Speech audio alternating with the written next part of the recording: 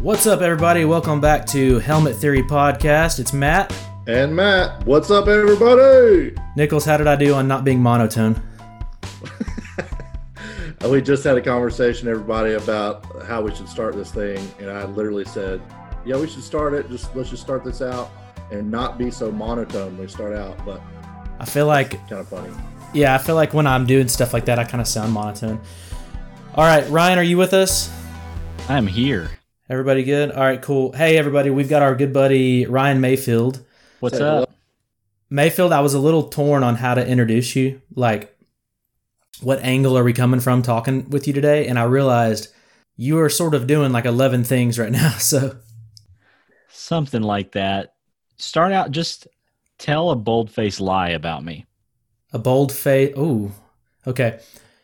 Two truths and a lie.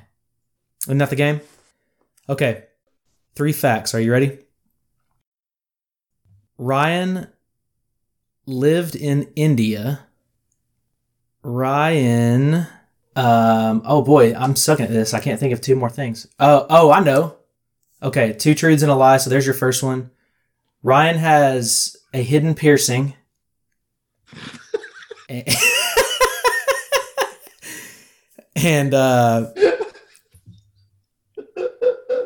And Ryan hates whiskey. Yeah, that was 2 lies and a truth. My bad. Yeah, I don't know if that's going to be your game. That's not my game. I thought I was going to be really good at that because I was like, immediately I had the fun You started trivia. off so excited about that opportunity, and it did not go well. Well, I was thinking, yeah, exactly. I was thinking that, I've got the trivia with you living in India, and then I was trying to think of others, and then I just blanked, man. And then I went into some weird place with piercings, and Right. My mind went to a dark place whenever you said that. dude, mine did too. I don't know why that is what came to mind, but I did think it was funny because if I had one of those, like you wouldn't know about it. You could have accidentally told 2 truths and a lie. But I definitely I was referring to nipple rings. What are you guys talking about? I'm not even going to say. Cartilage. Anyway, okay, Ryan, let's get into the meat. So, oh, really? Really? I'm not editing this out, by the way. Okay. We either just gained listeners or we lost listeners, and I don't know which. This is off the rails early here, guys. Before we talk about God and life and faith and Enneagram. All right, so Ryan, give us a briefing on the things that you're doing. It's really hard for me to think about, but I guess I think there's 2 angles that I'm interested in talking about with you today. The first one is just your experience with church and what we call missions, and because one of the truths was we didn't even tell what was the truth and what was a lie because it was probably so obvious. But you did live in India, and you were a part of a ministry team ish. I don't even know if that's a fair, whatever it was. And then the second, all that's a world I want to dive into. And then the second thing I'd love to hear about at some point, in no particular order, is Enneagram stuff, because you are becoming the new Richard Rohr, from what I understand. I could only hope to get halfway there at some point. Richard Rohr is one of the people that, man, if I could end up half of Richard Rohr by the time that I die, I count that as a success. But yeah, so I did a lot of things. You mentioned India, and I did several different things there. Had a few different jobs. Actually worked in the coffee exporting industry for a while. Did some retail stuff with Walmart. Traveled a lot. Joined a couple. You were a professional freaking football coach. Oh yes, I also coached professional football and college basketball while I was there. That would have been great for the game earlier, by the way. Like not American football. Soccer? No. American football. I coached a professional American football team for a season while I was there. And then I coached a college basketball team as well while I was there. Have you played either of those sports? Not at a college or professional level, but I did grow up playing them. And that's awesome. And that helps a lot, especially with the American football part, because, they don't play football there. It's a really new thing. And so just the fact that I had grown up with it made me an expert, in the region, you could say. So I did a lot of those things and a few other things.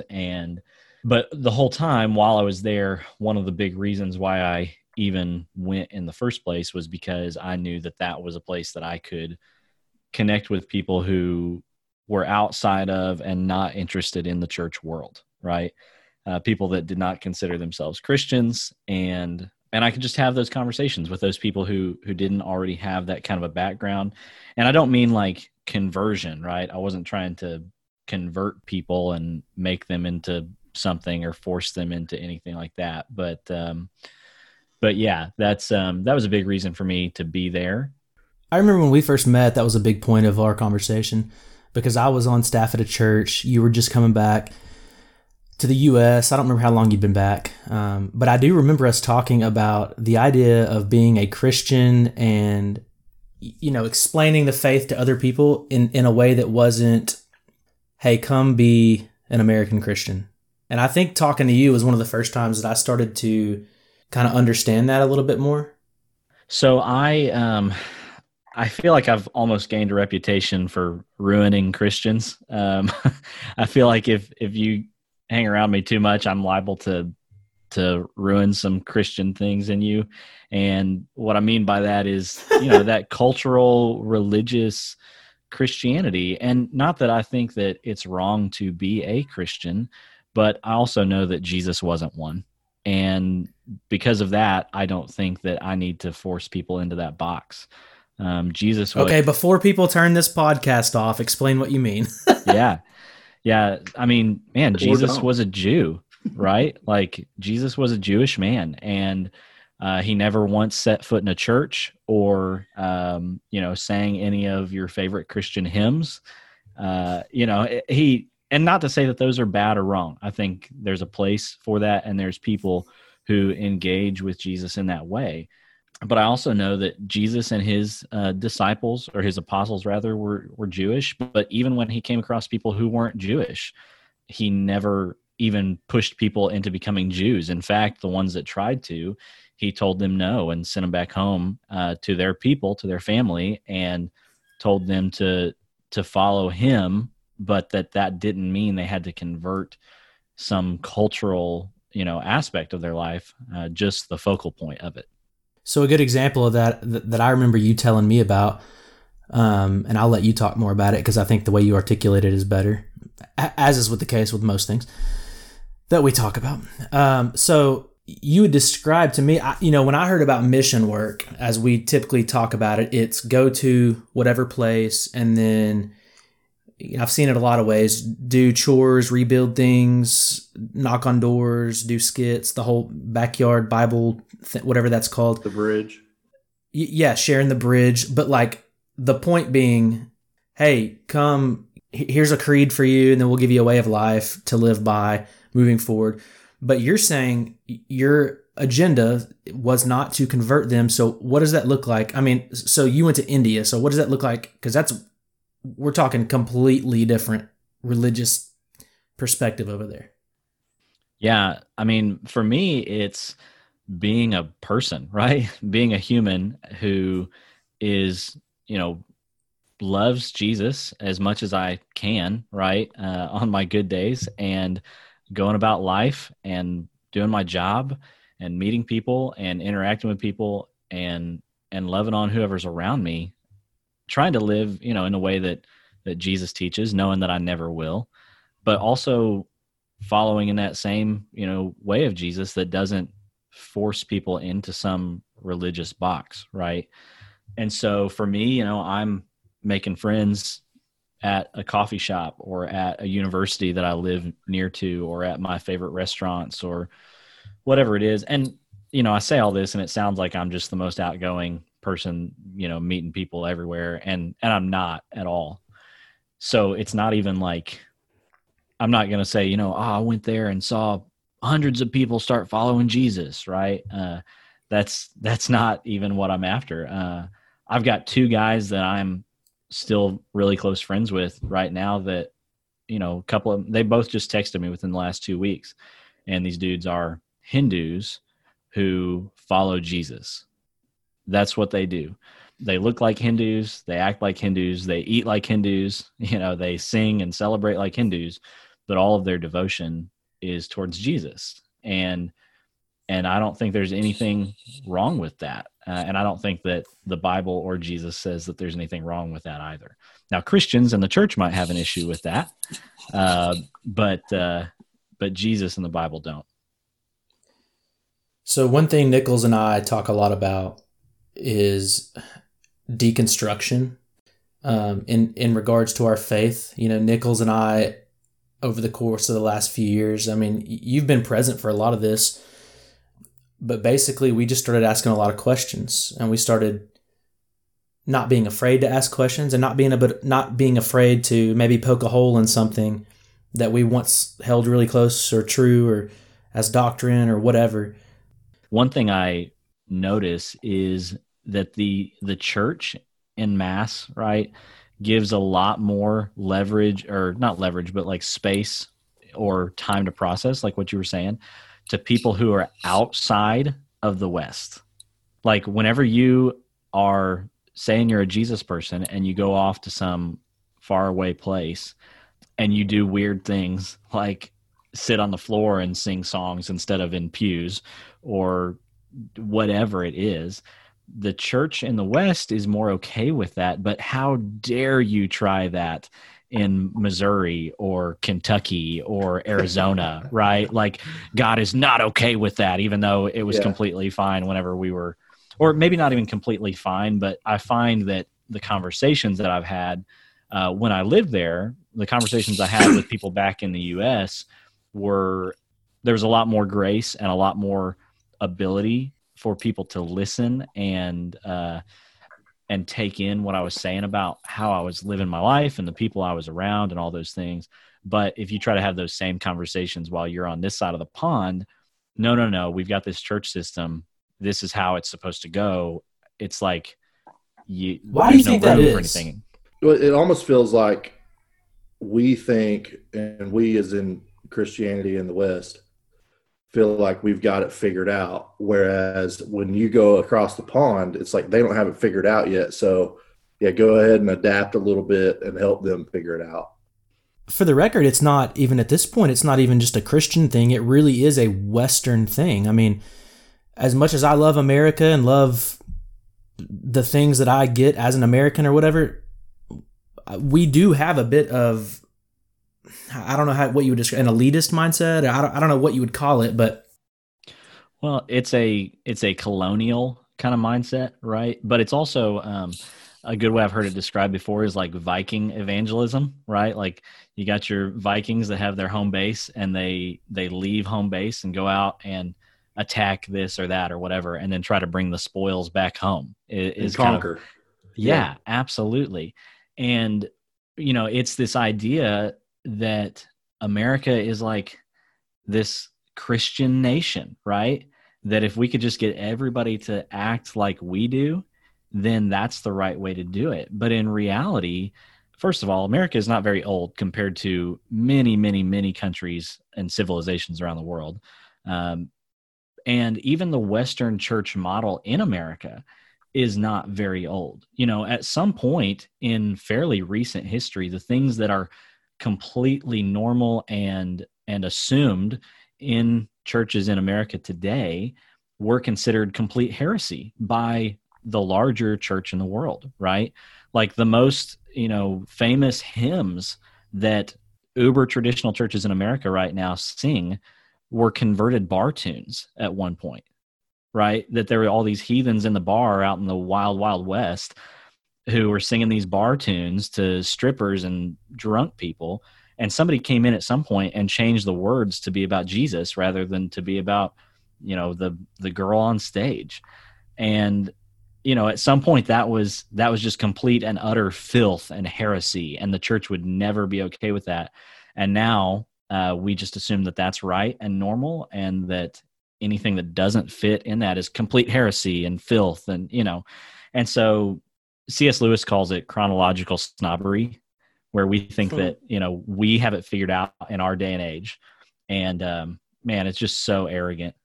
I almost feel like I've had to undo a lot of that elitist, like, I'm right, the way that we've always done it has been right, like traditions passed down, all that. Like, I feel like I have finally come to a place where I'm like, yeah, I don't know about all that.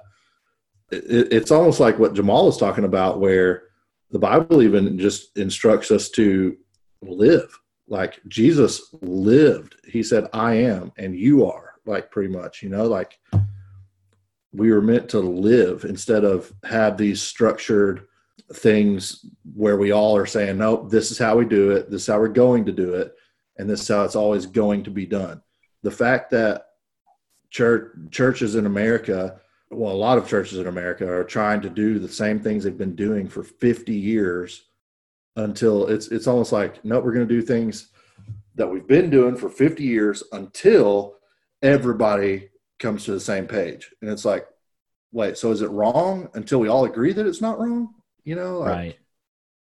That kind of is how it happens, though. If you look, even in the last 30 years, I remember when mega churches were not really a thing. There were big churches. The term mega church didn't exist that I know of, but there were kind of the two big ones. There was, within the evangelical community, there was, what's the purpose-driven church? Saddleback. There was Saddleback and Willow Creek.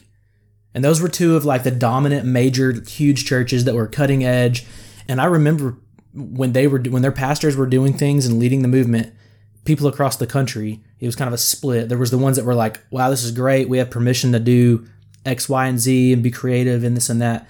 And the rest of the people were kind of like, you can't do that, which I wish that you can't do that wasn't a common theme that I see. That should be a Christian creed. You know what I mean? You can't do that. I hate that, but that's sort of how I feel sometimes. And again, I'm not trying to crap on the church or anything. I feel like I can be hard on my own people, though. This brings us to what you called me about earlier. Like, if you want to kind of help explain a little bit of what you were talking about, as far as like, do you know what we were talking about? Yeah, Ryan, I called Nichols earlier. I was driving home, and I said, hey, man, I need to unpack something. I've just been thinking, and I need to get it out before I forget or don't fully process it. And so I'll describe to you what I told him, and I'd love to hear your thoughts. Basically, I was thinking about how if anybody makes some sort of a claim, the sky is blue, God is real, Dr. Pepper is good, whatever, the burden of proof lies within the person that made the claim. If I say God is real, or God is triune, or hell is real or fake, or it's my job then to explain that. The burden of proof is now with me, and I need to explain that. And so then I was thinking about how I read an article recently about people who are like buying houses and cars, I think is what it was. And they were talking about how people go in with sort of a minimum, this is how much we're going to spend. Here's the basic things we need. And then what happens is there's a few bells and whistles. Any good salesman's going to throw in some bells and whistles. Hey, you can have this, and for a little bit more, it comes with this. And so what happens is most people get in that situation and they compromise on their budget or on some of their baseline values that they had set. And what they do is they begin to justify the expense. Well, we would use this Bluetooth, blah, blah, blah, blah, blah in our car. So, that would be good to have. Now, all of a sudden, they've justified that price increase. And so now it's not we spent more. Now it's, well, we needed that, Well, it'd be nice to have that sensor go off whenever I go over the white line for an extra $10,000. Right. And so then you take that back to the burden of proof and people sifting through beliefs and stuff like that. And it's almost as though people didn't, most of us who were handed our beliefs, which most of us were, it's not like a negative thing. All of us were given our beliefs and then we did with them what we wanted. But it's almost like many of us didn't take that responsibility, that burden of proof. Like if I say that Jesus this or God that. I need to sort of know and be able to articulate that a little bit. But what we do is, I think, is we do kind of like you do in the car scenario, and you go, you kind of start to justify whatever you believe and build the narrative around it. In the case of growing up in the South or in, the West, speaking globally, there are social implications to saying hard things. You saying the words, Jesus wasn't a Christian, that's a bold statement, because when some people hear that, they don't care about anything after that. Many of us believe things and we don't fully understand it, or it's easier to believe X, Y, or Z. And so we just build the narrative around that. I don't know if any of that's making sense. Well, I actually just had a thought, Hep, to add to that. The burden of proof with Southern, Western, evangelical Christianity does not lie in the person. It hasn't for a long time. It should, but for a lot of us, the burden of proof lies in the tribe that you belong in. And whoever's tribe is bigger, they feel justified that they're right.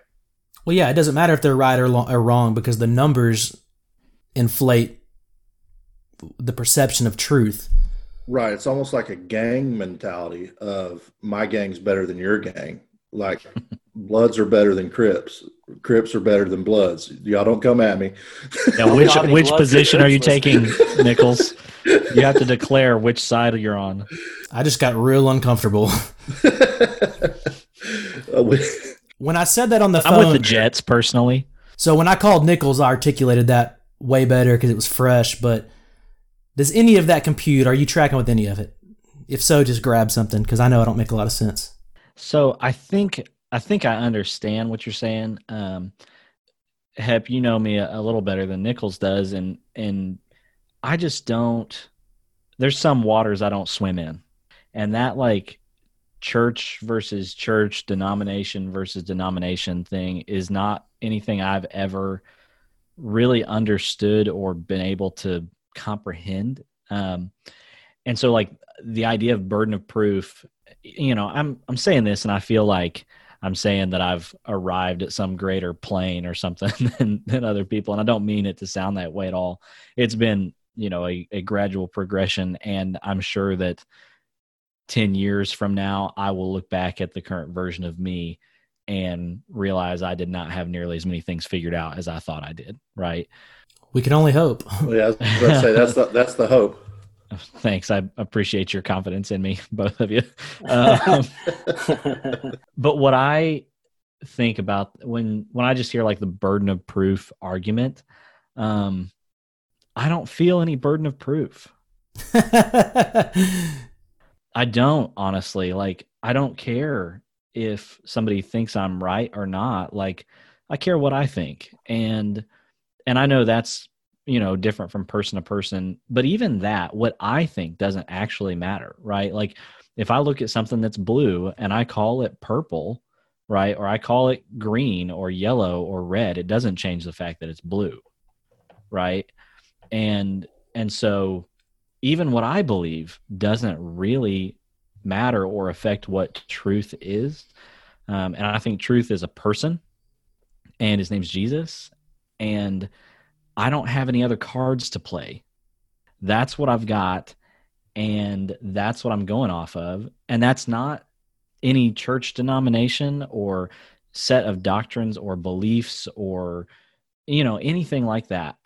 Not to say that those things are bad, and I'm with you. I'm not trying to crap on the church. I think there are hundreds and thousands and millions of people probably that need a church structure to engage faith through. And so I'm completely fine with that. I'm not trying to, pee in anybody's Cheerios, like people can do what they need to do. But I also know that there's a lot of people who have no interest in the church structure and will never do that. And to me, those are the kinds of people that Jesus really got himself in trouble hanging out with, right? And that's who I want to hang out with, and that's who I want to be for. I want to be for the person who has slept with way too many people to show up in a church service, and the bartender who doesn't get off work until 4 a.m. on a Sunday morning, and the person who, has grown up in a family that's not Christian and has no idea what the heck anybody's talking about when they go to a church service, or like that's who I see Jesus hanging out with, and Jesus is my only card to play. Yeah, and I think that more than talking about the burden of proof itself or any one person or denomination's ability to back up their belief, I think really what I was thinking about earlier anyway, I was just thinking about how many of us, we do have such a concrete version of Christianity. I mean, this is how it is. It's very static, and it looks different from denomination to denomination or person to person. But the problem that I'm running into is that I'm meeting and have met and have been this way myself. Tons of people who they do have that very concrete idea of faith and Christ and God and all things under that. And it's like, surely you can't have all of that figured out. I've met biblical and historical scholars who don't claim to know as much as some of the Christians like myself have claimed. You know what I mean? And so at that point, I just go, we've built this narrative where we can't have a question mark, or we can't just say something and be wrong later. Yeah. And I found so much freedom. That's what Nichols and I are always talking about. We're not afraid to be wrong anymore. I could say something on this podcast with you and say, blah, blah, blah, blah, this theology thing or life thing. And I might not think it next week. And I might, on the next episode, completely change my mind. And I am not only okay with that, but I invite it. Oh, yeah. Well, and again, I'm going to go back to my Jesus card, right? Like, you know how many times Jesus actually gave a straight up statement of fact answer when people would ask him questions? Very little. Like, he answered questions with more questions is what he did. And Jesus just wasn't interested in getting all the answers to all the questions. He was interested in showing people who he was. And that's a completely different way to live. When you have concrete answers, the reason why that doesn't work is the same reason why nothing is made out of pure concrete, right? Like, if you have a bridge that's pure concrete, it will fall. That's why there's gaps in between slabs of concrete. If you have a building that's made out of pure concrete, it will fall. That's why it's reinforced with rebar and has different spacing things so that it can change with hot and cold weather. And concrete itself, if anything is in solid form, just straight concrete, it cannot stand up to the real world. And so it has to be flexible. It has to have gaps, right? Gaps are the only way that those buildings and structures exist. And faith is the same way. It's not meant to be solid. It's meant to have gaps. It's funny that you say all that, Ryan, and this whole topic. Whenever I was building the fence that we talked about a couple of episodes ago. Oh yeah, I heard about the fence. Yeah, it was fun. By fun, I mean it was terrible. I have a neighbor that actually helped me periodically dig post holes and stuff like that. And different neighbor than on that episode. Way different neighbor. Yeah, that wouldn't happen with that lady. But this neighbor, he became a friend. Just through working on the fence, I discovered that he was atheist. We got to talking about stuff. He starts asking me, well, what do you believe? Where do you land on all of that? And I told him, yeah, I'm a Christian, but I say that kind of loosely. And I told him I was a pastor. I did this, I did that. Where I've landed now is I'm free to ask a lot of questions. I don't believe like I used to. And by the end of it, he's like, wow, this is kind of refreshing. And I was like, why? Why is it refreshing? It was a really honest, great conversation. He said, man, it's refreshing because the reason I consider myself an atheist is because of Christians that I've known in the past, and I don't want to be anything like them. At the end of it, he actually called us a few weeks later. Him and his wife were wanting to go to church somewhere because his wife was wanting to go, like she grew up Baptist and this and that, and wanted to know if we wanted to go to church somewhere and if we knew somewhere. And we were just like, nah, we don't really go very much at all. So he was like, okay, cool. I don't think we'll go either. But wow, you really just screwed that up, dude. You suck at evangelism, bro. Well, I mean, I would rather him know a genuine, honest, like real relational Christian than go to church because he feels like he has to. You know, like that's how I feel about it. No, I get feel that. like we relate a lot, Ryan.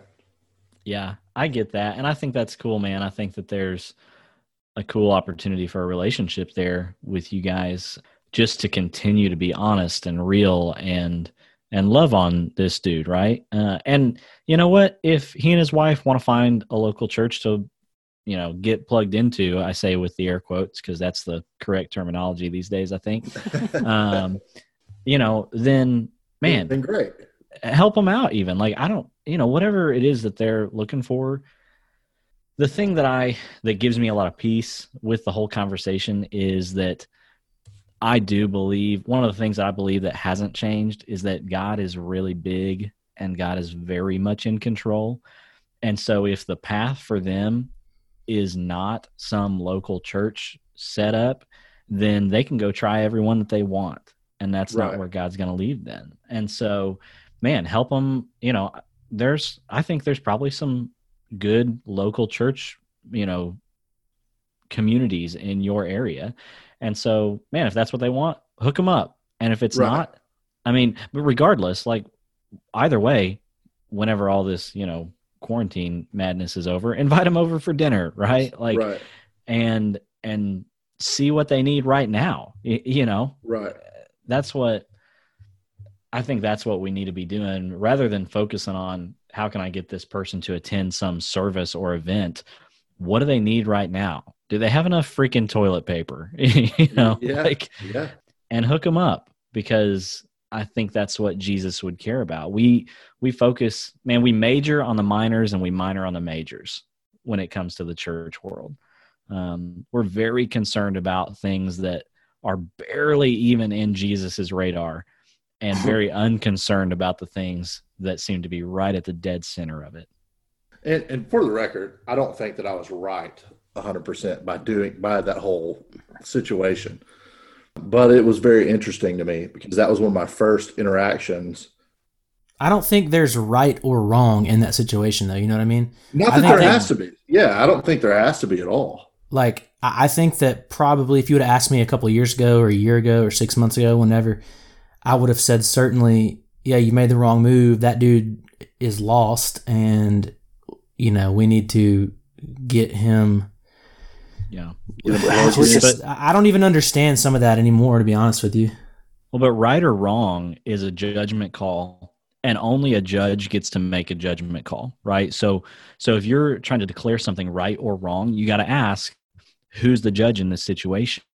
And so often in the church world, the judge is the church, and nowhere in Scripture is the church supposed to act as the judge. Jesus is the only one that gets to judge, and he says, I'm out of the judgment game, right? I died for it. I'm hanging up, you know, my cleats. I'm closing up shop. I'm gone fishing, right? He's out of the judgment game. And so if he's the only one that gets to judge and is out of the judgment game, then right or wrong isn't even a conversation. Right. I think that's a good, I think it's a really great point. So I wanted us to move into another direction that I know you're really passionate about, which is Enneagram. And I know that's a very sudden transition. Sorry, everybody. Speaking of Enneagram, I got to go get my neck checked out. I think I might have whiplash. Okay, so what is it? How did you get involved in it? And why? Like, why are you passionate about it? I can't wait to hear you Wiccan talk about this. occult thing where we all just no, I'm kidding.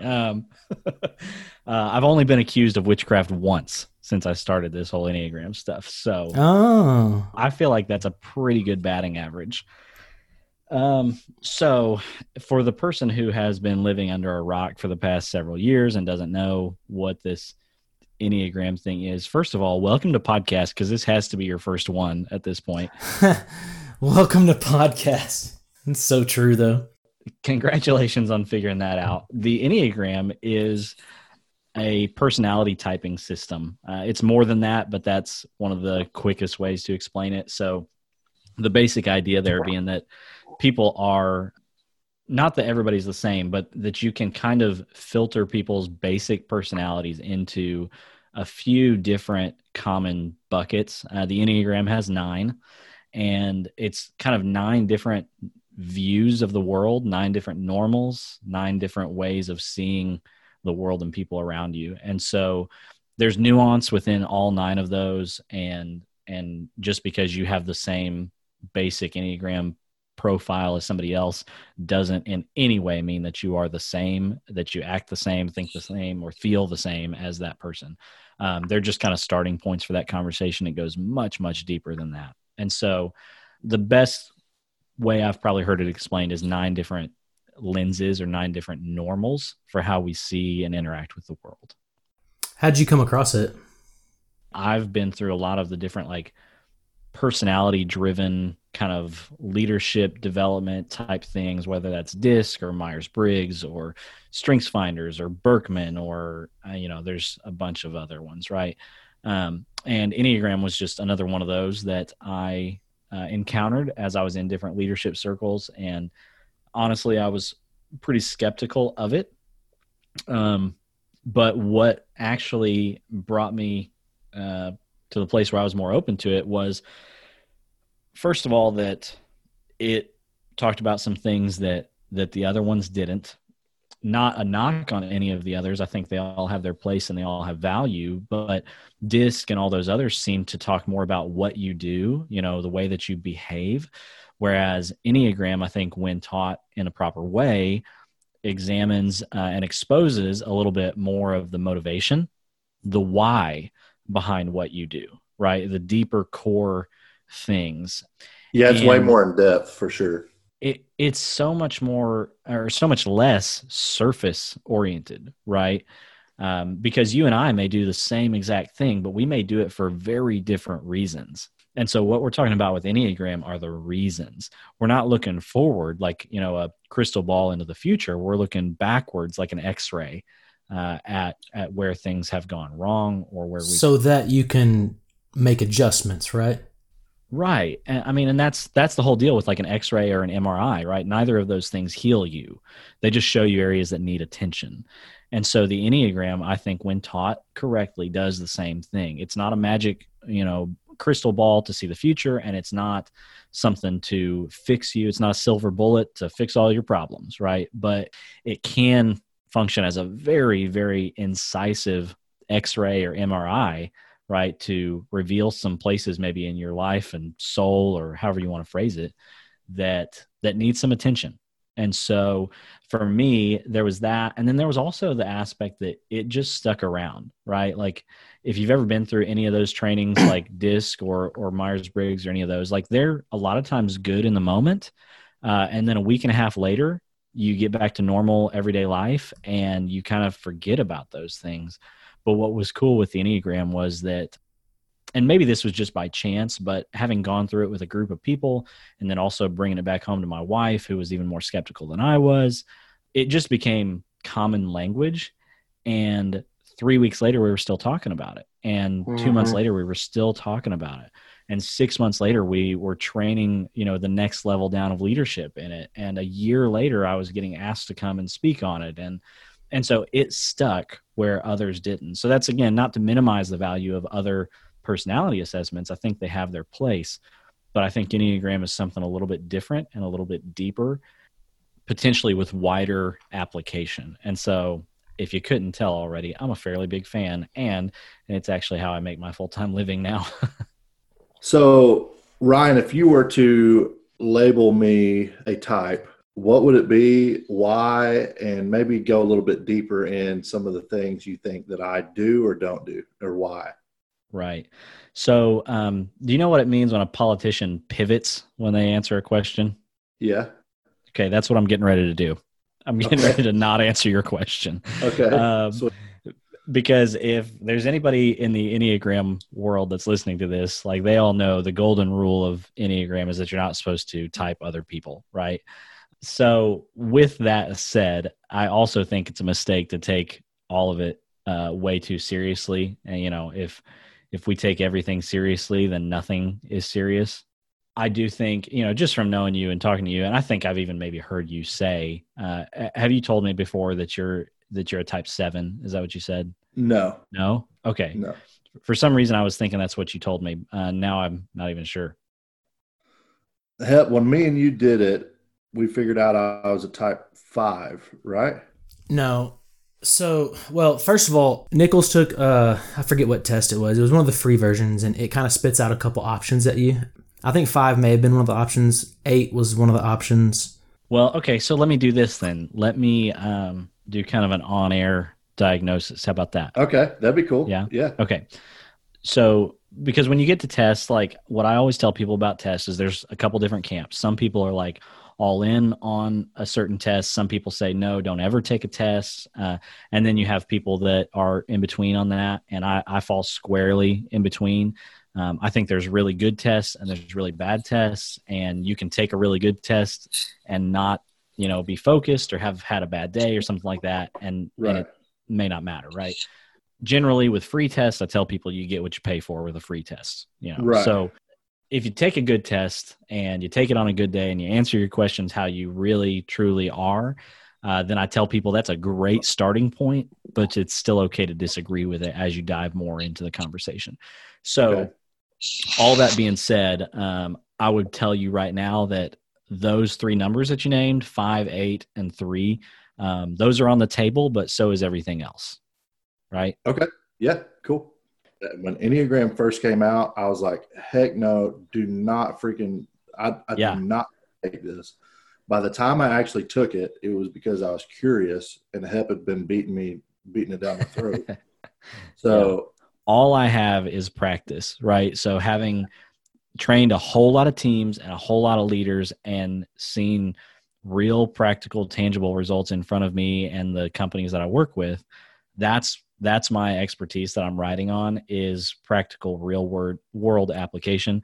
And so if any psychologists that listen to this want to get into a fight with me, you win. I'm out, right? Like I got nothing. So a little on-air, diagnosis for you here. let's go. Let me ask you a few questions here. Tell me your best vacation. Not the whole story, but give me the highlights. Best vacation, I would consider it a vacation, was when I lived in Breckenridge, Colorado for a summer. But also my other favorites are like camping, things like that. Seclusion is awesome. I love that. So a lot of outdoors, a lot of seclusion. I'm going to guess probably not a lot of schedule. Right. Oh yeah. Just kind of whatever comes. Yeah. Yep. Okay. Would you say that you, when you make decisions, right? Do you make more decisions with like your gut instincts, with like rational thought, or with emotions? Not really emotions, more rational thought and gut feeling. I make a lot of rational thoughts after I have the gut feeling. I was going to say, you typically make decisions with your gut, dude. Like when it hits, and you're striking. Well, yes, but I solidify that by my mind.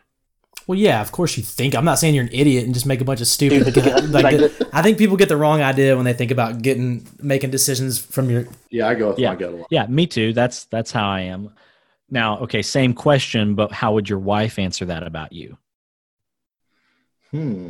She'd probably say I was more of a overthinker, make every decision, like don't make a decision until I'm absolutely sure and I have 50 reasons why. That's so true. Let me do this. I'm going to give you the core needs for each of the 9 types, and you tell me which ones resonate with you. I'm not going to give you the numbers that they go with. I'm just going to give them to you in kind of a random-ish order, right? Okay. So you've got the need for safety and security, the need to avoid pain, the need to be against something or to fight for something, right? The need to avoid conflict, the need to be right, the need to help people, the need to perform or, achieve something, the need to be different or unique, Okay. or the need to know to gather information? So I would say the need to be different is one, and then to avoid conflict ish. Like I don't know. I say that hesitant just because like You think that you value avoiding conflict. yeah, seclusion, being by myself. Like I don't freaking want people around. No. That's different. Okay. Conflict. I guess we are on a very Yeah. So I'm not saying avoiding people. I'm saying avoiding Okay, conflict. okay. Those are two different. Bro, we have a story in one of our episodes where at a party, Nichols is like, bro, I'm gonna be honest, I don't really want to talk to you right now. And this dude's over here like, yeah, I just really value not engaging in conflict. Listen to this guy. Okay, I'm an internal thinker, so I way overanalyze that. I'd probably say just to be different, be myself. At this point in my life, is just I want to be me. It's good that he's got a buddy here with him and that knows him. Yeah. Right. That you can call him a little bit on it. He'd be doing the same crap to me though, because I'd be answering all over the place. It's like I'd be thinking I'm totally somewhere and I'm not, and you'd be like, you are not like that, dude. What do you do when you're really stressed out? When I'm really stressed out, I want to get by myself. I want to think about it. I want to know why I'm stressed out. I've learned for myself the best stress reliever is to sit in it, be in it, get through it, and be done with it. So for me, that means getting the heck away from everything. Like that's why deer hunting, fishing, all that is huge for me. I would say that I'm the healthiest, or I feel the healthiest, like probably during deer season. I have a lot of time by myself. You think you work better under pressure or when there's no pressure? If you would have asked me that a year ago, it would have been different, but currently probably under pressure. You work better under pressure. Pressure helps a little bit. You're right. Huh, okay. It helps me not think about stuff and just get stuff done. When somebody asks you the question, what are you thinking about? Can you give a clear, articulate answer? Or every time. Yeah. Okay. Every Okay. time. That's good. That helps me eliminate some. Okay. Which one of these do you think resonates the most with you? Guilt, fear, or shame? Guilt just jumps out at me, even though I don't really think I feel guilty about much. But what do I resonate more with? I feel that the most. Like if I feel those three, I don't feel fear or shame much at all. I feel guilty a lot of times for no reason.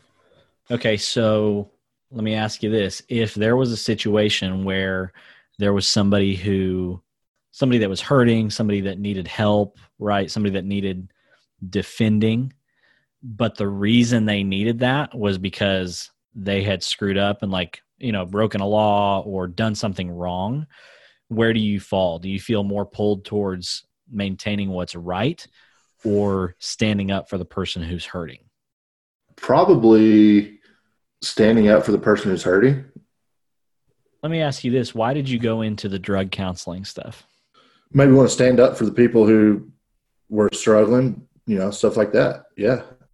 Okay, so let me take a real stab. Am I all over the place? No. I think I've got it figured out. But let me take a real stab here. You don't come off as some pushover or anything like that. Like people know you'll stand up and say what needs to be said. And this may be asking you to be a little bit more vulnerable than what you were planning on being right now. But whenever there's a baby or a puppy in the room, do you just melt into a puddle on the floor with them? A piece of me does. Whose baby? He's got his own now, Yeah. There's a piece of me that does, but there's also a piece of me that goes, I don't know what else I do, but do I enjoy puppies and babies? Yeah, I do. Yeah. The piece of you that doesn't melt into the puddle in the room, do you resist that because you're afraid that people might take advantage of it? No. Okay. I'm not afraid of that. Okay. So, of the numbers you listed earlier, the one that sticks out to me the most would be the 8, right? Okay. and a few reasons for that. You talked about getting this job, because you were trying to, I can't remember if you used the word advocate, but like stand up for, and help people that couldn't, which is really hallmark 8. 8s are like justice oriented, want to stand in the gap and fight on behalf of people who cannot fight for themselves. Right. That's me a lot. Yeah. And what's funny is 8s, you can take the most broken, wretched, pitiful person and put them in front of an 8, and the 8 will fight for them all day long, right? And you can get somebody who feels the same way, and an 8 will team up with that person and just be, partners. And if you take an average mediocre person who is not hurting, but it's also not fighting, an 8 doesn't have time for that person. Okay. Yeah. Does that sound accurate? Yeah. When you asked that question earlier, there's a piece of me that was like, I mean, I definitely care about people that are hurting, but if they don't care to get better, then I'm just like, all right, cool. Yeah. Suit yourself, So when we initially took this test, or when I was showing Nichols and had him take like the free version, and I wasn't going to say this earlier because you were asking him to type you, but 8 was the one that he got the strongest. And then when I pulled out one of the apps or whatever and was kind of reading through some stuff, and I didn't do it as thoroughly or slow as you did. Like I just asked a few like shotgun questions, and a lot of the stuff he resonated with was the 8. So that's cool. Yeah, that would be my best guess. But that's also saying like, I don't believe that anybody is strictly one type. Now I think everybody has a dominant type, but we're all very 3-dimensional and have a lot to our personalities and stuff. And so you can have a lot of other types in you, but at the end of the day, if you had to choose between this or that, which one would you choose? That's your dominant type. Now you also talk about like getting away from people and stuff, which 8s, whenever they get stressed out, 8s take on qualities of 5s, which are very reclusive, which are very like learning oriented, a lot slower paced in how they make decisions and take action. They have a lot less energy than they normally do when they get stressed out. Which is probably why that was one of your strong options, because your answers, because it's only going by a test. Right. Yeah. And then when 8s are really relaxed, they take on lots of qualities of 2s, which are people that help other people a lot, that are really servant hearted. That's where I was going with the babies and puppies thing, right? Like, I don't know that I necessarily resonate with the babies and puppies thing as much, but like the way that my mind and the way that I like with my skill set and things like that, I fall back on like, hey, how can I teach somebody something new? Or how can I show a friend how to change that battery in their car? Or how can I help my neighbor build a fence, which I did because he helped me build mine. But well, you kind of helped another neighbor build a fence too, but she just didn't want it. Boy, did you ever. So I was just going to say the whole reason I say the babies and puppies thing, that's like a half truth. The only reason I say that is because the thing that makes 8s take off the armor is innocence. Yeah. And babies and puppies are innocent, right? Right. Innocent. I say that with quotes because I know that babies certainly are not. But, idealistically, they're not a threat to you, or to 8s rather. And so 8s can kind of take off the armor and just be real and honest and open. Whereas most of the time they feel like they have to be tough and strong and fight for people. Right. Right. And so that's why I say babies and puppies. I know that's not everybody, but that's just my typical example that honestly usually just gets a laugh. So I know you know what I am, but so we don't have to go through the whole thing, but what would you say I am? Or what is it? Describe it. I am whatever you say I am. Oh, gosh. I think you told me before that you're a 3, right? Like, yeah, dude, honestly, I'm a dominant 3, but I have a very strong 4 wing. So I a lot of times find myself, every now and again, I'll have a little like crisis where I'll be like, am I a 4? And then I kind of know I'm not, but yeah. Well, it's funny because wings, you bring up the subject of wings, and wings can get confusing sometimes because people, will be flapping that wing so hard that they forget that that's not like really who they are. Right. And that's exactly how people work. We get so caught up in what we're doing that we forget, what we're supposed to be being. And that's, a 3 with a 4 wing can do that, right? And that's true outside of the Enneagram world. That's true just in humanity in general, right? Yeah. And so a 3 with a 4 wing, man, wants to get things done, but also kind of wants to do it their own way a little bit. Like, they don't mind winning in the same arena that other people have been winning in, but they want to do it with a little extra flair or a little bit something different than what other people have done, right? Yeah. A lot of times the wings are the way that we work out the core of who we are, right? So as a 3 with a 4 wing, you work out your 3-ness with some of the gifts of the 4, right? I'm a 1 with a 9 wing, and so I work out my 1-ness sometimes with the gifts of a 9. The hardest part about the 3 and the 4 thing for me is that like you said, the 3, my dominant is achieve and do, and always wanting to be the best kind of. And then the 4 it's my wing, but any 4 would feel that sense of uniqueness, wanting to be different. And so what stinks for me is, as a 3, I can be a chameleon. I can be in a room and I can relate to the different types of people there.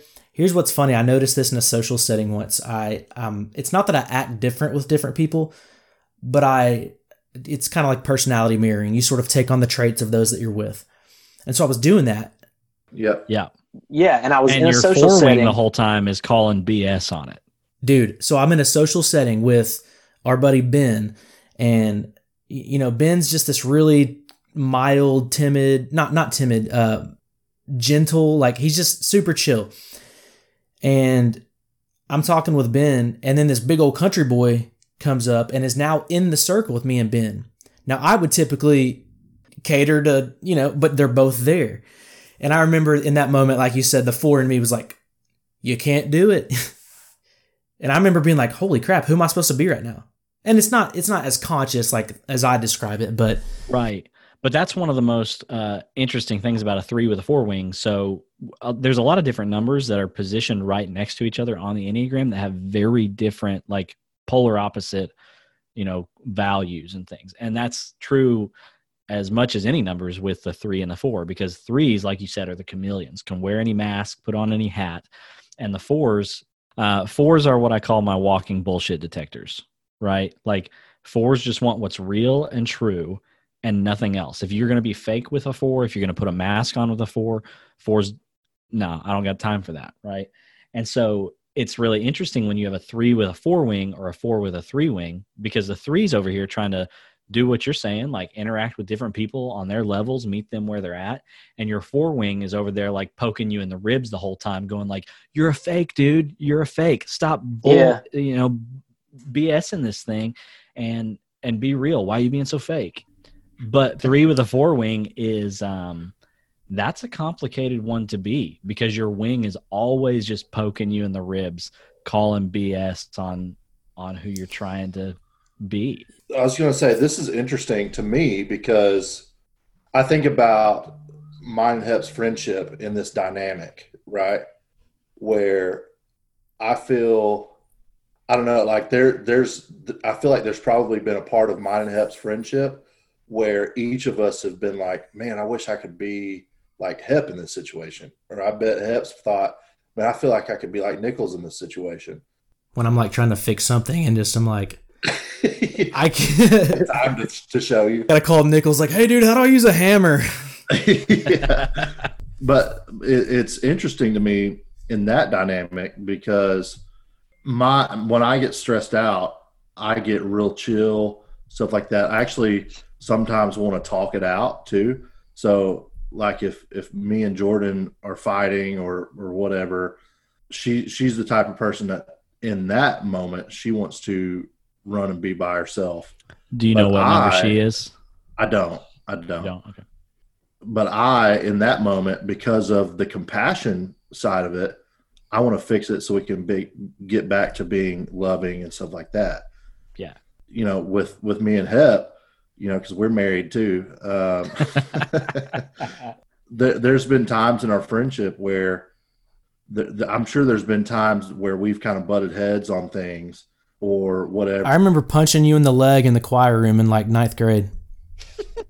I don't remember that at all. We were sitting there in a circle with a couple of senior girls, and we got into like a bickering thing, and like you like kind of pushed me, and I just like punched you in the thigh because we were sitting down.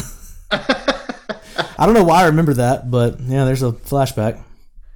Like it's funny. Well, that's funny too, because like everything in me, I come from a family that's really abrasive. Like will fight you at the drop of a dime for looking at you wrong. Like was raised that way, but I have no desire to fight a soul.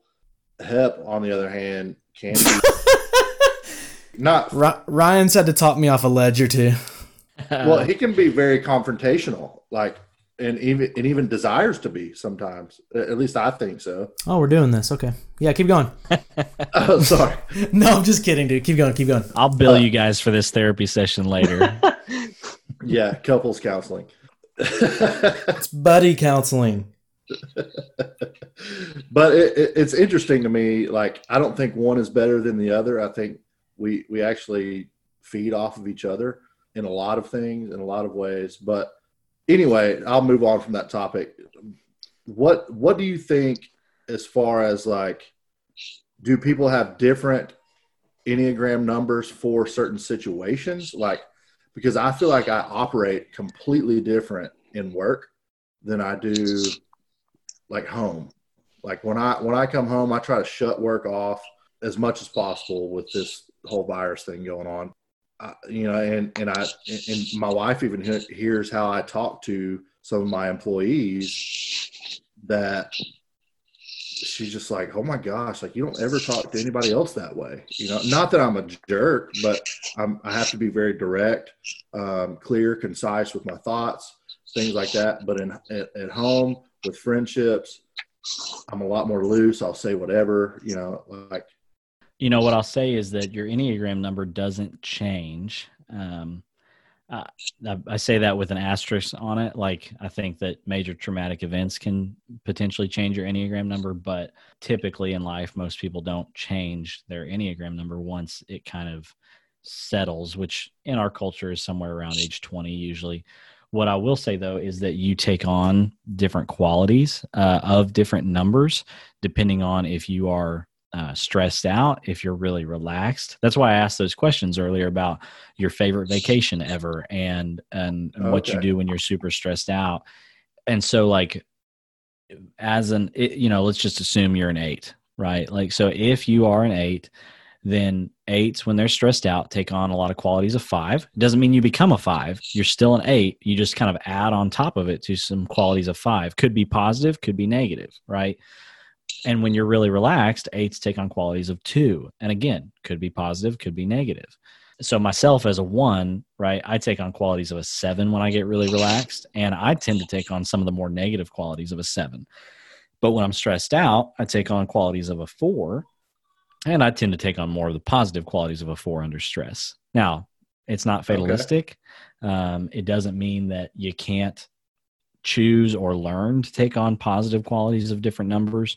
Awareness is a big, big deal. Once you're aware of those things, you start seeing the flags that get thrown whenever you start doing some of the more negative things.